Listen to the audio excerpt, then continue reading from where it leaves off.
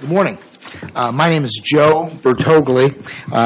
I'm the attorney for Mr. Kendrick Page, who was one of 8 defendants charged in a one-count conspiracy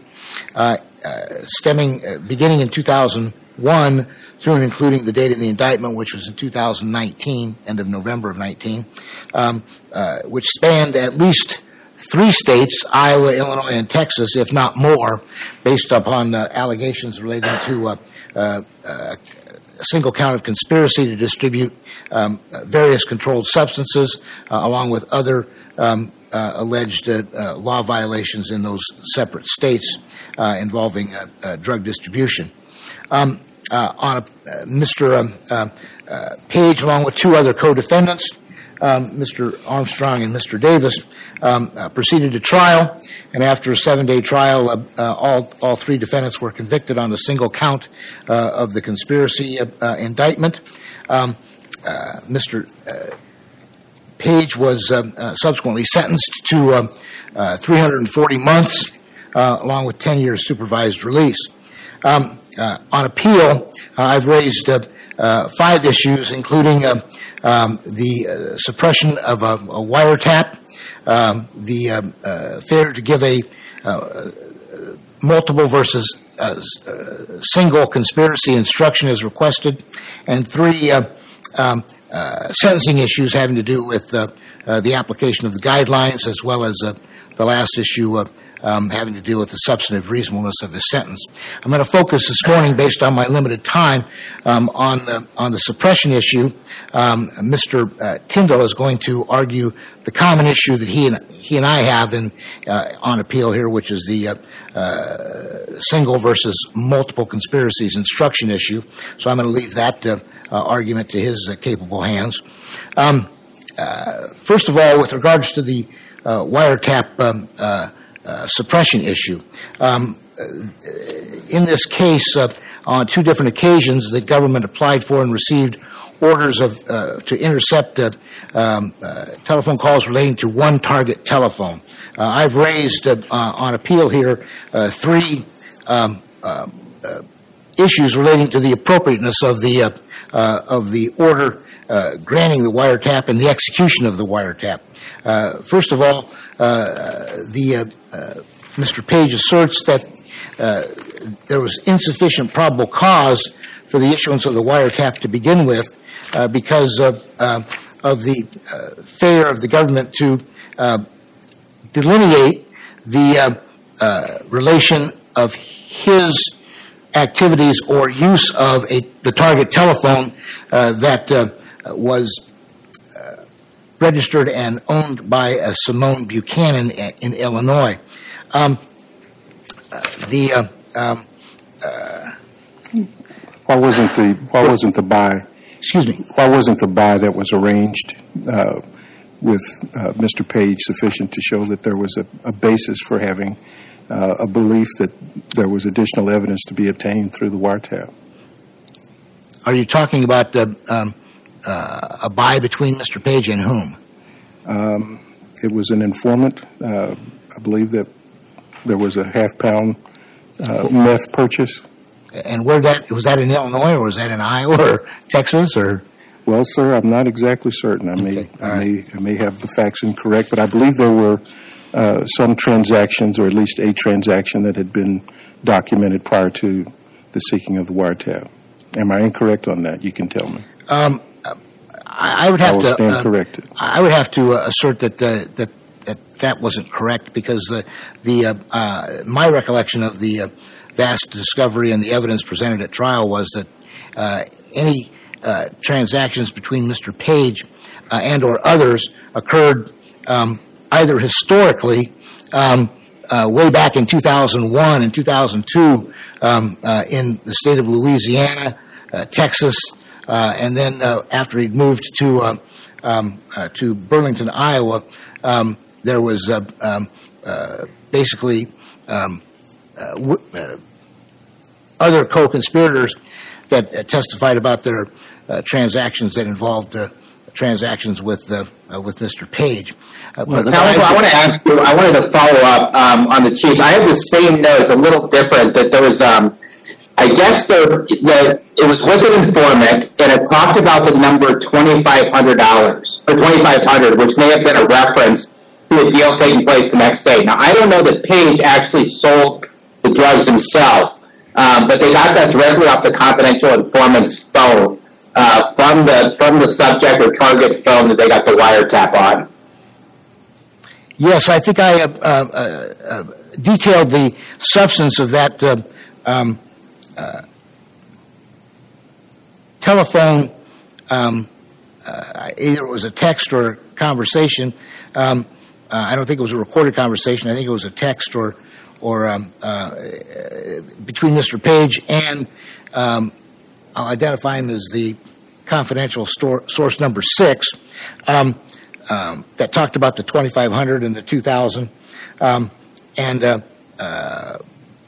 I think I talked about that. I set it out in detail on pages 16 and 17 of my brief, and I said that Agent Hyland testified at the suppression hearing that telephone call involved discussing pending methamphetamine transaction. But if you actually look at the guts of who said what, there's no mention of drugs. There's no mention of any sort of code name for drugs that has been alleged previously in the application for the search warrant.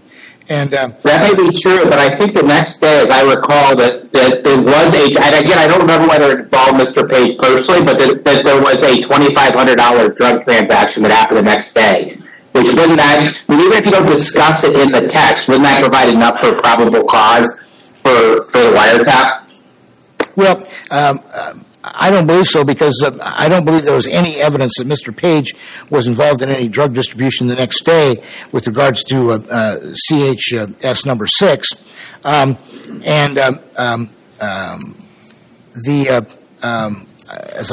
I recollect it, there wasn't any testimony either at the suppression hearing or at the trial about that transaction occurring or what the details of that transaction were.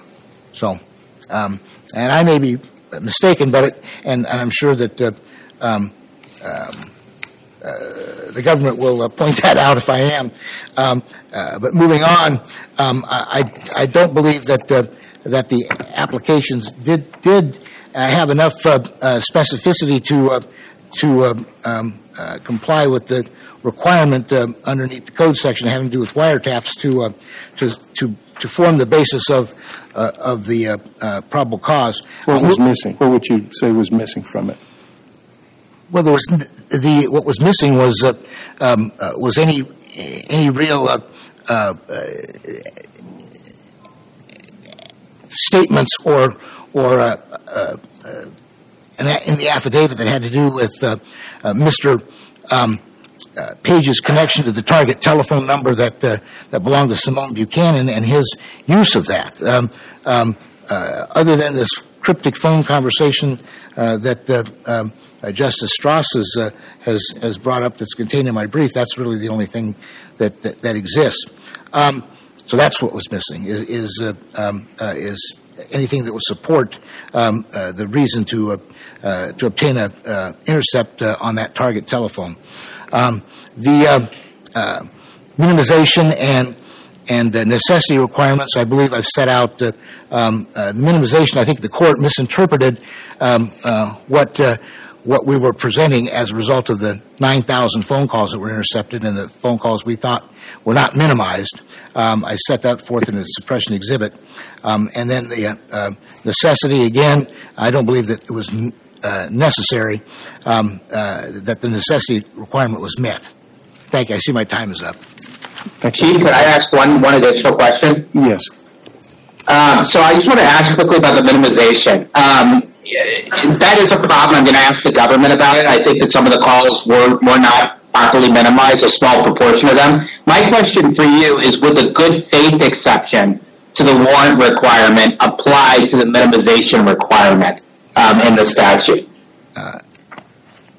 I don't believe so. The good faith defense, yeah. Yeah, no, because obviously this is the good faith defense has to do with the reasonable reliance upon the fact that the agent was complying with the law at the time that the alleged violation or failure to meet the requirements of the wiretap statute occurred. I believe that that it doesn't apply because it was the government's own actions, not the actions of somebody else, that that would have caused that violation. Thank you. Thank you. Thank you, Mr. Pitoglu. Mr. Tyndall?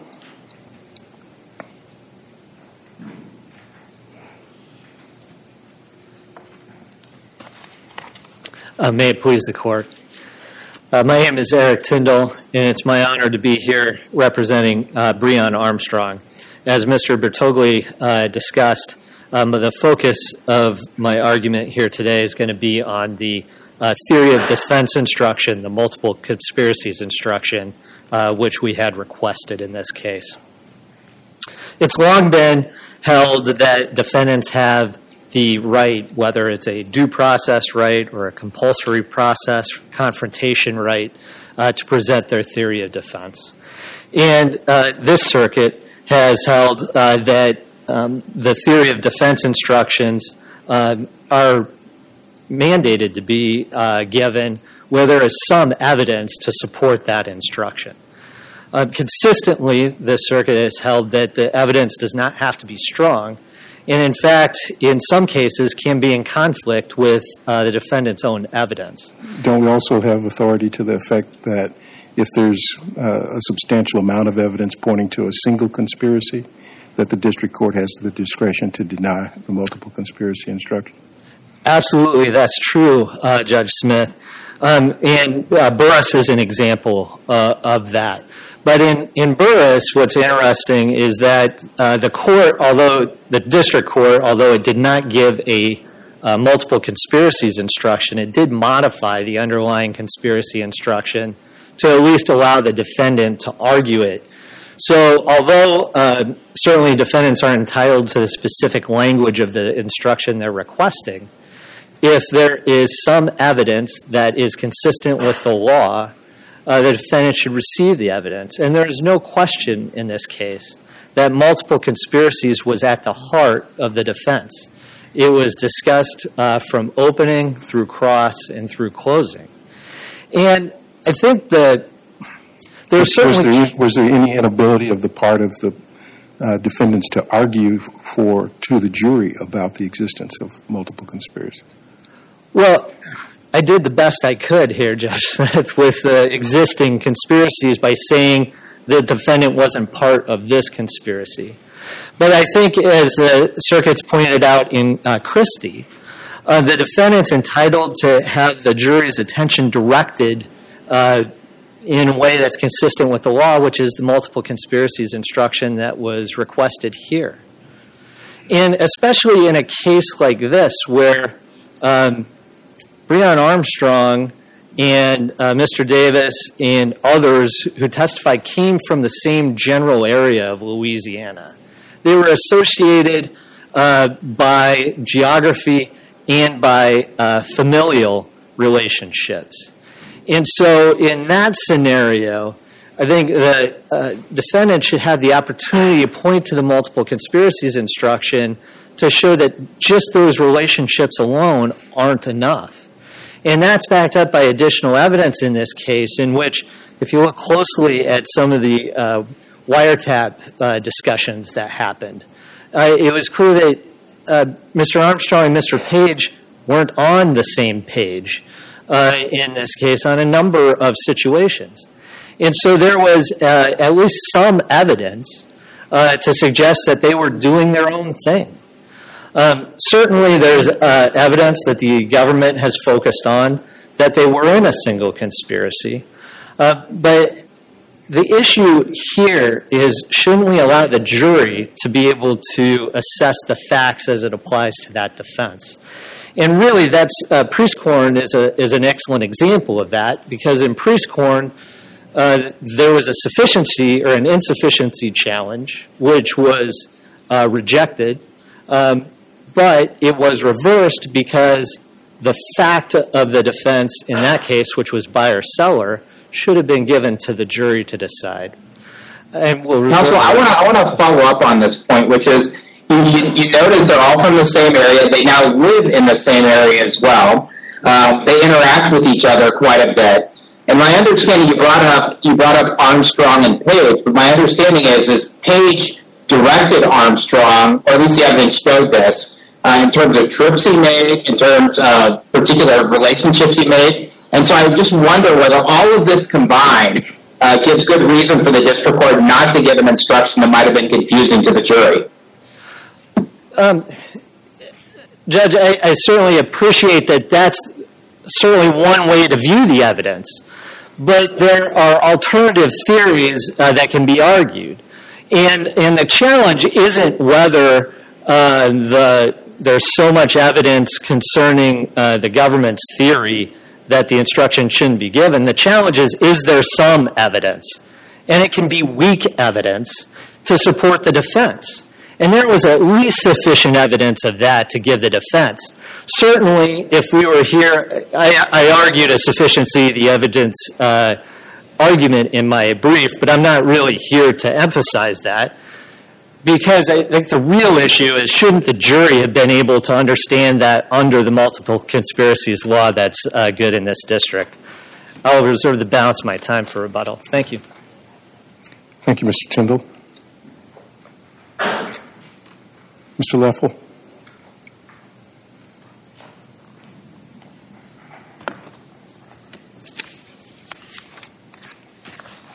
Good morning, Your Honors. William Leffel, I am the attorney for Tristan Davis. The issues that I had raised in my brief are not questions of law, they're fact-based. With respect to the sufficiency of evidence that is set out in the briefs, and I will not argue that further in the 5 minutes that I have, so I'd like to focus my argument regarding the application of various guideline enhancements for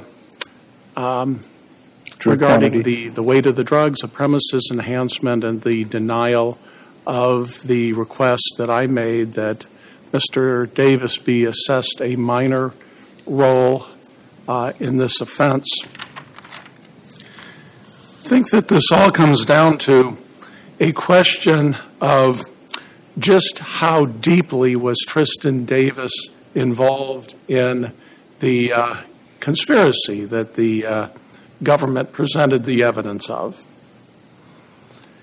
Was the district court clearly in error in finding that he was deeply involved, finding that he had been deeply involved for a almost 20-year period of time, informed the court's decisions as to whether it was reasonably foreseeable that other amounts of methamphetamine and crack cocaine should be attributable to him, other than amounts that he directly delivered himself, which I think were only a few grams, and whether the premises enhancement should apply to him when the evidence that was secured in the search warrant and through the wiretaps did not point to him directly. No drugs were found. Pointed to criminal conduct perhaps of others, co-defendants in, say, storing some ice methamphetamine on top of a refrigerator, which Mr. Davis would have thrown in the bushes, and the receipt of a package which may or may not have had some drugs in it when the search warrant was executed, or drug residue, excuse me. What could the district court make of language that Davis's house was used as a base of operations? They was used for the yes, Your Honor. That was a finding that was made. I am arguing, of course, that was clear error. There were never any drugs whatsoever. What in the record would tell us that the district court clearly erred in reaching that conclusion? Yes, the standard of review is clear error for all the points that I bring up. In addition, Your Honor, I'm arguing that since he was not deeply involved and there was a lack of what would have been reasonably foreseeable, then with respect to the weight, the record, I'm arguing the record definitively and firmly illustrates that the district court made a mistake in attributing over 10 pounds of weight to him. Now, at several points in the government's brief, they argue, and they argue this several times, that that the court should find him deeply involved because he was a member of the conspiracy from the beginning. He was involved in bringing drugs from California. He collected a drug debt, worked extremely closely with Page. The wealth of the evidence that the government presented at trial actually cut against that. They presented the testimony of others such as David Davis and Wilbur Bowers, who had been involved on a regular basis since the beginning of the conspiracy. And as Mr. Davis said, he'd never seen Tristan do anything wrong. He really didn't know what Mr. Davis did. With respect to Mr. Bowers, also a lack of any specific drug dealing activity. And Mr. Bowers said he didn't deal. He really didn't know what the lower level people did. So if anything, Mr. Davis was lower level. In the 10 seconds I have left, I'll just quickly address the drug delivery. I would say that controlled payoff was, as shown on page 439, you had one guy you had Philip Jones go to the house of Mr. Page, expecting to find Mr. Page there. He went there as directed by Detective Plain. When he didn't find Page there, as the transcript, Exhibits 36 and 37 shows, he just started handing over money. I would not characterize that as a drug payoff. Okay, thank you. Thank you, Mr. Leffel. Ms. Glasgow for the government.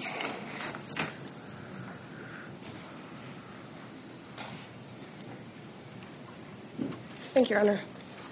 May it please the Court, my name is Andrea Glasgow, and I represent the United States in this case.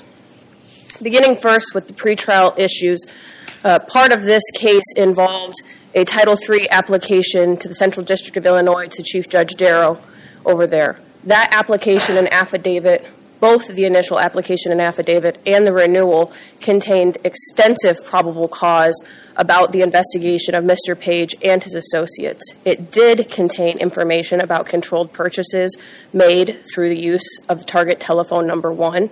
Now, information contained both in the affidavit and at trial was that Mr. Page was very careful about his phone calls. He was instructed others to be careful about their use of the phone. So there was not a phone call that said, "Yes, Mr. Jones, I would like to set up a half-pound methamphetamine purchase with you tomorrow for $2,500. Those words were never said. That's true. There was a phone call which set up the deal, and according to the CS, who was Mr. Jones, who testified at trial, that deal then took place the next day based upon his communications with Mr. Page. He, in fact, testified at trial, and it is contained in the affidavit, that during the summer of 2019, leading up to the application in September of 2019, there were multiple controlled purchases set up through the Page organization. Those those buys would take place by him communicating with Kendrick Page. On occasions, he would send someone else. That, again, is outlined in the affidavit. That application and affidavit was reviewed by myself, the supervising United States attorney. That application and affidavit was then sent and reviewed by the Deputy Attorney General and was reviewed by Chief Judge Darrow in the Central District. Then again, at suppression, it was reviewed by Chief Judge Jarvie, or then Chief Judge Jarvie in the Southern District of Iowa. At all 4 levels, both review by 2 federal prosecutors and review by 2 federal judges, everyone has found sufficient probable cause and necessity, which I'll address a little in a moment. Well, would you go ahead and I don't think there's that much controversy on the existence of probable cause. Okay. Would you go ahead and address the concern for minimization? Yes, Your Honor. Turning then to minimization, Judge Strauss had brought up whether good faith applies to minimization. One point I'd like to clarify, and I think it got a little confused at the suppression hearing, but I think Judge Jarvie eventually saw what we were discussing is, I think part of the confusion initially is that the phone calls, the way that the FBI recording system takes place is that recorded phone calls are a continuous audio recording. So when minimization occurs, the agents essentially press a stop recording button, they wait, and when they go back into spot check, they press start again. So the audio portion that is in fact recorded is continuous. But when you look at the call sheet, you can see that a call, total time of a call would be, for example, 15 minutes, and the recorded time would be, for example, 8 minutes. Now, when you listen to the recording, you're not going to hear big gaps of time because they simply stopped recording. There's not dead air. And I think that was part of the confusion that was cleared up during the testimony of the agents at the suppression hearing, that of the calls that Mr. Bertogli thought were never minimized, in fact, 203 of them were minimized. Several of the calls were discussing, in fact, criminal activity. And importantly, the requirement of minimization is just that. It's minimization. It's minimizing the interception of contact that does not involve criminal activity. It is not a prohibition against listening to all contact that does not involve criminal activity. And the standard of review is obviously taking an objective assessment of an officer's actions in minimization in light of the facts and circumstances then known to him, and determine whether the officer's actions were reasonable. So the assessment here... Counsel, can I just interrupt you? And it gets to the root of my question I asked opposing counsel, which is, my understanding is that there were a real minority, like we're talking about maybe less than 1% of the calls, that at least there's some dispute about whether they were properly minimized, and whether the officers followed their own procedures. Am I wrong about that? Your Honor, by my calculations, Mr. Bertogli pointed out 230 calls that were not minimized according to him. Of those calls, 203 were in fact minimized. Several of the calls were under 3 minutes in total length duration, and the length of the call duration includes like some dead air time when it's ringing. And the minimization requirement put in place by Judge Darrow was minimized within the first 2 minutes of contact.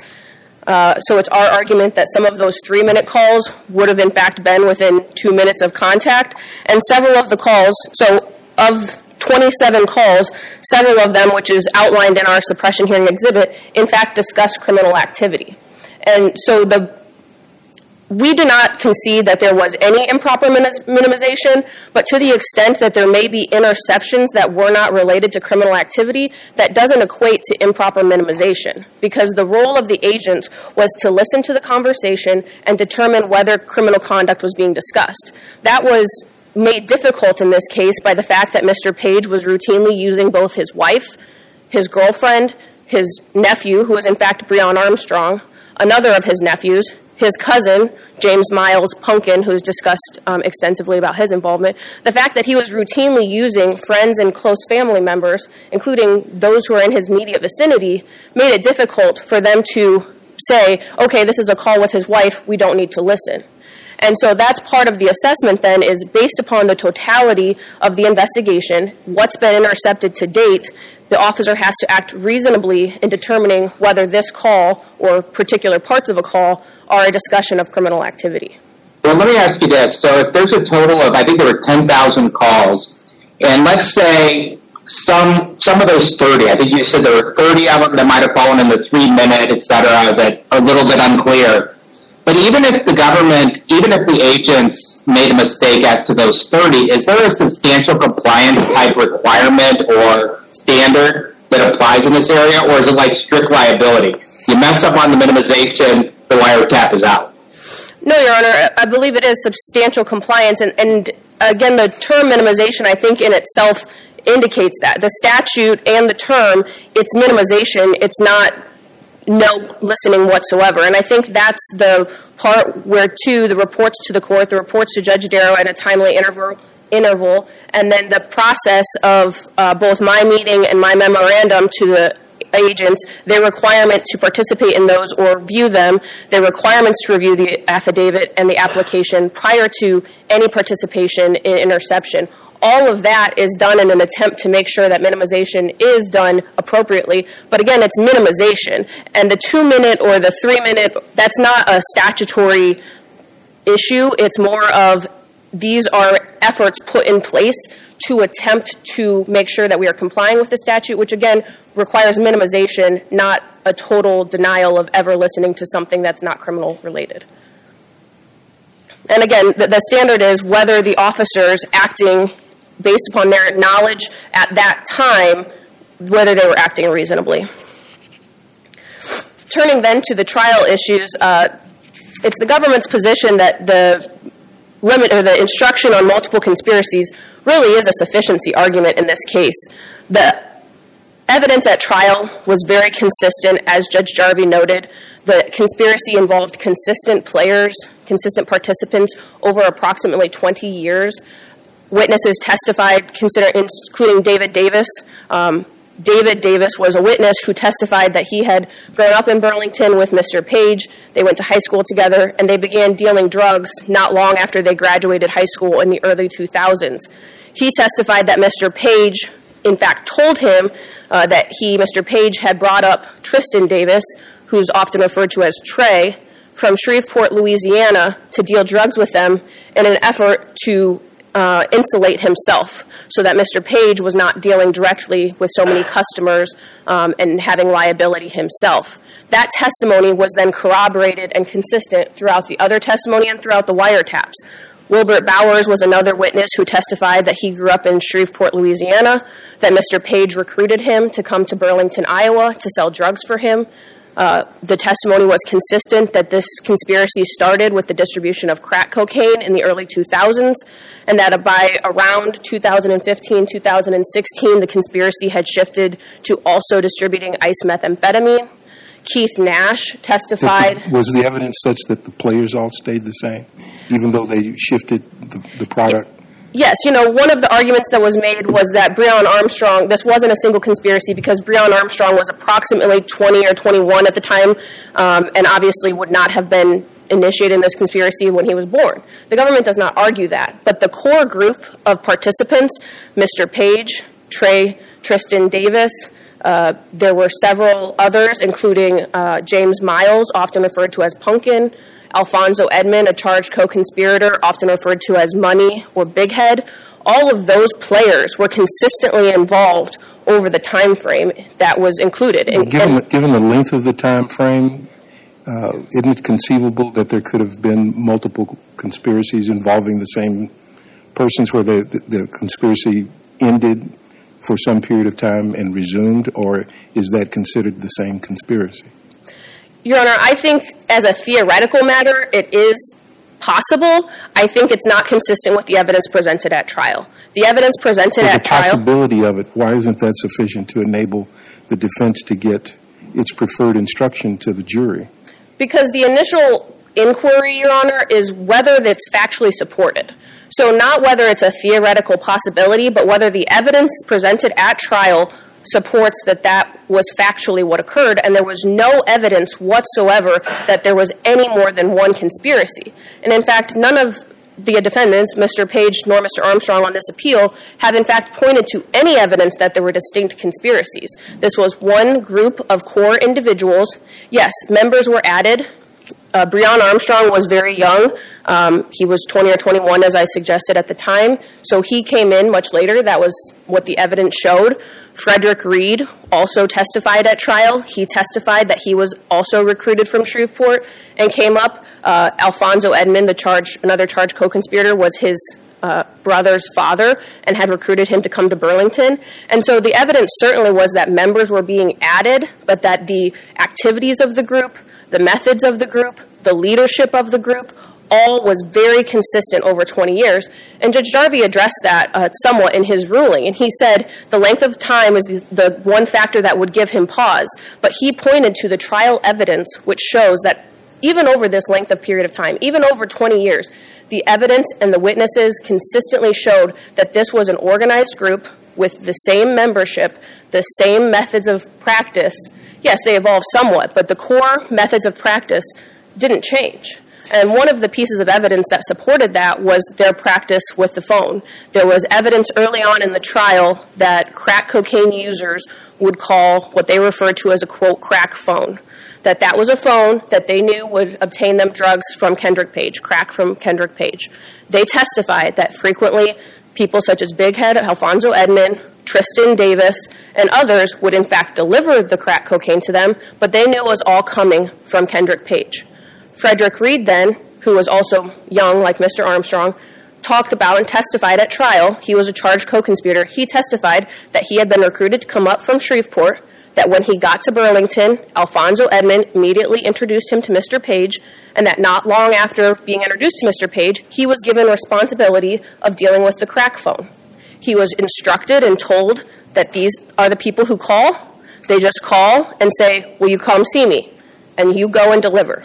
He was told by Mr. Page who to deliver to, how much to deliver, and for what price.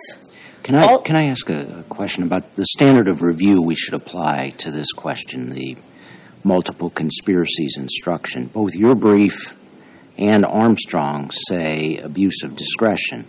Page, on the other hand, cites the Brugiere case and says de novo because it simultaneously denies a legal defense. So what standard of review should we apply to this question? Your Honor, it's our position that the standard of review is abuse of discretion.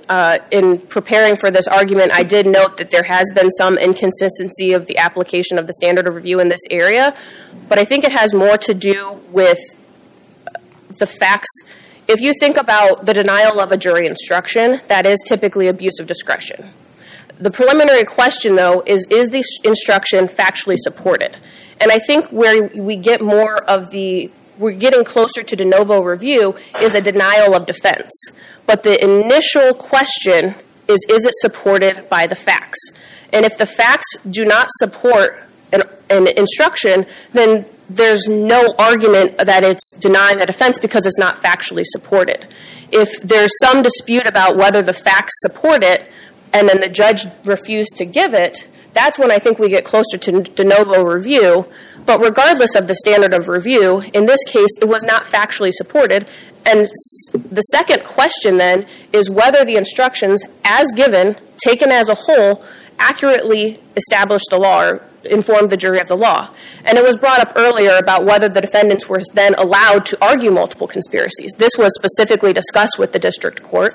They were told that they couldn't argue some other conspiracy, but that they certainly were within their right to argue that their defendants were not part of this charged conspiracy. And that's the ultimate question. The case law is clear that when a conspirator is a part of the charged conspiracy and also a part of a second conspiracy, that the evidence, the concern is spillover, right? And when a member is actually a member of the charged conspiracy and also a member of a second conspiracy, the risk of prejudice is minimal. That's what the case law suggests, that there's little to no risk of prejudice because they were in fact a member of the charged conspiracy. And that's what I was getting at when I initially started, that these arguments that they're making are not really that they were in a part of a different conspiracy. Their arguments are that we didn't prove that they were part of the charged conspiracy. And the instructions that Judge Jarvie gave, both the marshalling instruction and his definitions of agreement and things like that, explained to the jury that it was the government's burden to prove that each of these individuals was a member of the charged conspiracy. And that if we did not prove that they were a member of the charged conspiracy, they needed to find them not guilty. And that's why in this case, given the facts, the multiple conspiracy instruction was not appropriate, and Judge Jarvie's instructions given, taken as a whole, did appropriately recite the law and allowed the defendants to make their arguments on the defense that they were not part of this charged conspiracy. Counsel, isn't that a little circular, though? I mean, I think they would come back and say, and I'll just make the argument for them, they'd say, well, I was trying to prove that my client was not part of the charged conspiracy because he was part of a different conspiracy. And by not allowing me to say that there was a different conspiracy or multiple conspiracies, I couldn't prove, I was denied a defense, I couldn't prove that he wasn't a member of this conspiracy. That's, I think, what they would come back and say. And so isn't it all tied together, really? I mean, whether they're a member of the charged conspiracy and whether they're a member of a different conspiracy are all tied together in the way this case was tried.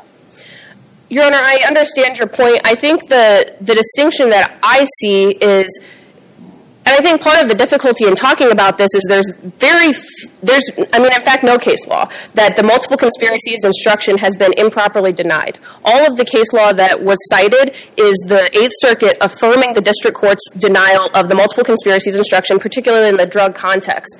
In the drug context, the case law on multiple conspiracies is, for example, robberies and murders or something. And so I think that there is a difference of Kendrick Page standing up and saying, I did not agree with Tristan Davis and Breon Armstrong to distribute drugs. I wasn't part of this conspiracy. Now, the multiple conspiracies allows him to say, well, yes, I agreed with this person and I agreed with this person, but you can still argue that I didn't join in an agreement with these two people. And I think that one of the best points of evidence that this is a single conspiracy did come from the wiretap. There was a phone call, an intercepted number of phone calls back and forth in October of 2019. The initial call is from Breon Armstrong to Kendrick Page, and Mr. Armstrong asked Mr. Page what Tristan Davis, did with the, quote, clear shit that was at his house because he has one on the line, meaning he has a drug deal and he needs the ice methamphetamine. Kendrick Page told him he was going to contact Mr. Davis and get back to him. We then had another intercepted phone call. Approximately a half an hour later, Breon Armstrong calls Mr. Page back. And in that phone call, you can hear Mr. Davis and Mr. Page talking in the background. Mr. Page says, Trey, what'd you do with that clear shit that was on your fridge? Nephew needs it. Nephew being Mr. Armstrong. And then there's a conversation about Mr. Davis hiding it in the bushes. Law enforcement goes over to Mr. Davis's house, the Garnett Street house, which, again, is the basis of the premises enhancement for Mr. Davis, and they find Mr. Armstrong looking in the yard. Now, there was testimony at trial that given the nature of this residence, it was difficult for officers to conduct surveillance because they didn't want to blow the wiretap. They didn't want them to know they were listening to their calls, so they had to make it look nonchalant that they were driving past. But all of that evidence, again, shows that these three individuals had an agreement, and the evidence at trial, the facts before the court at trial, were that this agreement had been consistent, and the mere addition of participants, such as Mr. Armstrong or Mr. Reed, does not transform it into a different conspiracy. Suppose we had a different case, and I'm going to change it just slightly, but take away a lot of that evidence. Suppose that, it's one thing to argue I'm not a member of this conspiracy, but if the government's trying to prove that you deal drugs, one way to prove that I'm not a member of this conspiracy is maybe I was dealing drugs or involved with drugs, not dealing drugs, but involved with drugs with some other conspiracy. Why is that wrong? And maybe the evidence doesn't support it in this case, but it seems to me like there is a place for a multiple conspiracy instruction in some circumstances. If I may respond, Your Honor. Yes, you may. Your Honor, I think that is in fact what was allowed here. And you didn't need to instruct the jury about that because the court instructed the jury that Mr. Page, Mr. Armstrong, and Mr. Davis had to be members of this charged conspiracy. And Mr. Page specifically stood up during closing and said, yes, I dealt drugs, but I wasn't a member of this conspiracy. That's exactly what he was allowed to do within the parameters of the instructions given. And so again, I think that the instructions given by Judge Jarvie sufficiently stated the law, accurately stated the law, and still allowed the defendants their theory of defense. If there are no further questions, I'll see. Right. Thank you. Thank you, Ms. Glasgow. Mr. Bertoli, you used all of your time on your first run, but we asked you quite a few questions, so we'll give you a minute of rebuttal if you've heard something you feel the necessity to respond to.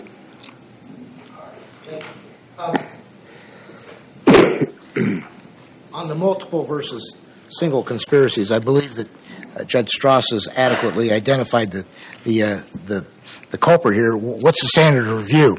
I allege and maintain that the standard of review is de novo because of the involvement of a multiple conspiracy simultaneously being the same as the theory of the defense by the but Ms. Glasgow points out that you were each allowed to argue, I may have dealt drugs, but I wasn't part of this particular conspiracy. So were you really denied your your theory of defense? Well, what we were denied was the acknowledgement by the court that that's a valid theory with a supporting instruction to point to during final argument. It's one thing to argue I wasn't part of this conspiracy. It's another thing to argue that the law... Wait a minute. Let me finish the question. The instruction said your client had to be part of this conspiracy to be convicted, and you were able to argue he may have dealt drugs, but he wasn't part of this conspiracy. So I don't see how you were denied your theory of defense. Because the jury was not afforded the instruction about what to do if they found that there were multiple conspiracies that overlapped into the single conspiracy charged by the government. That's my position, is that they weren't allowed the law and an instruction to rely upon. Thank you. Thank you, Mr. Pachoku. Mr. Tyndall.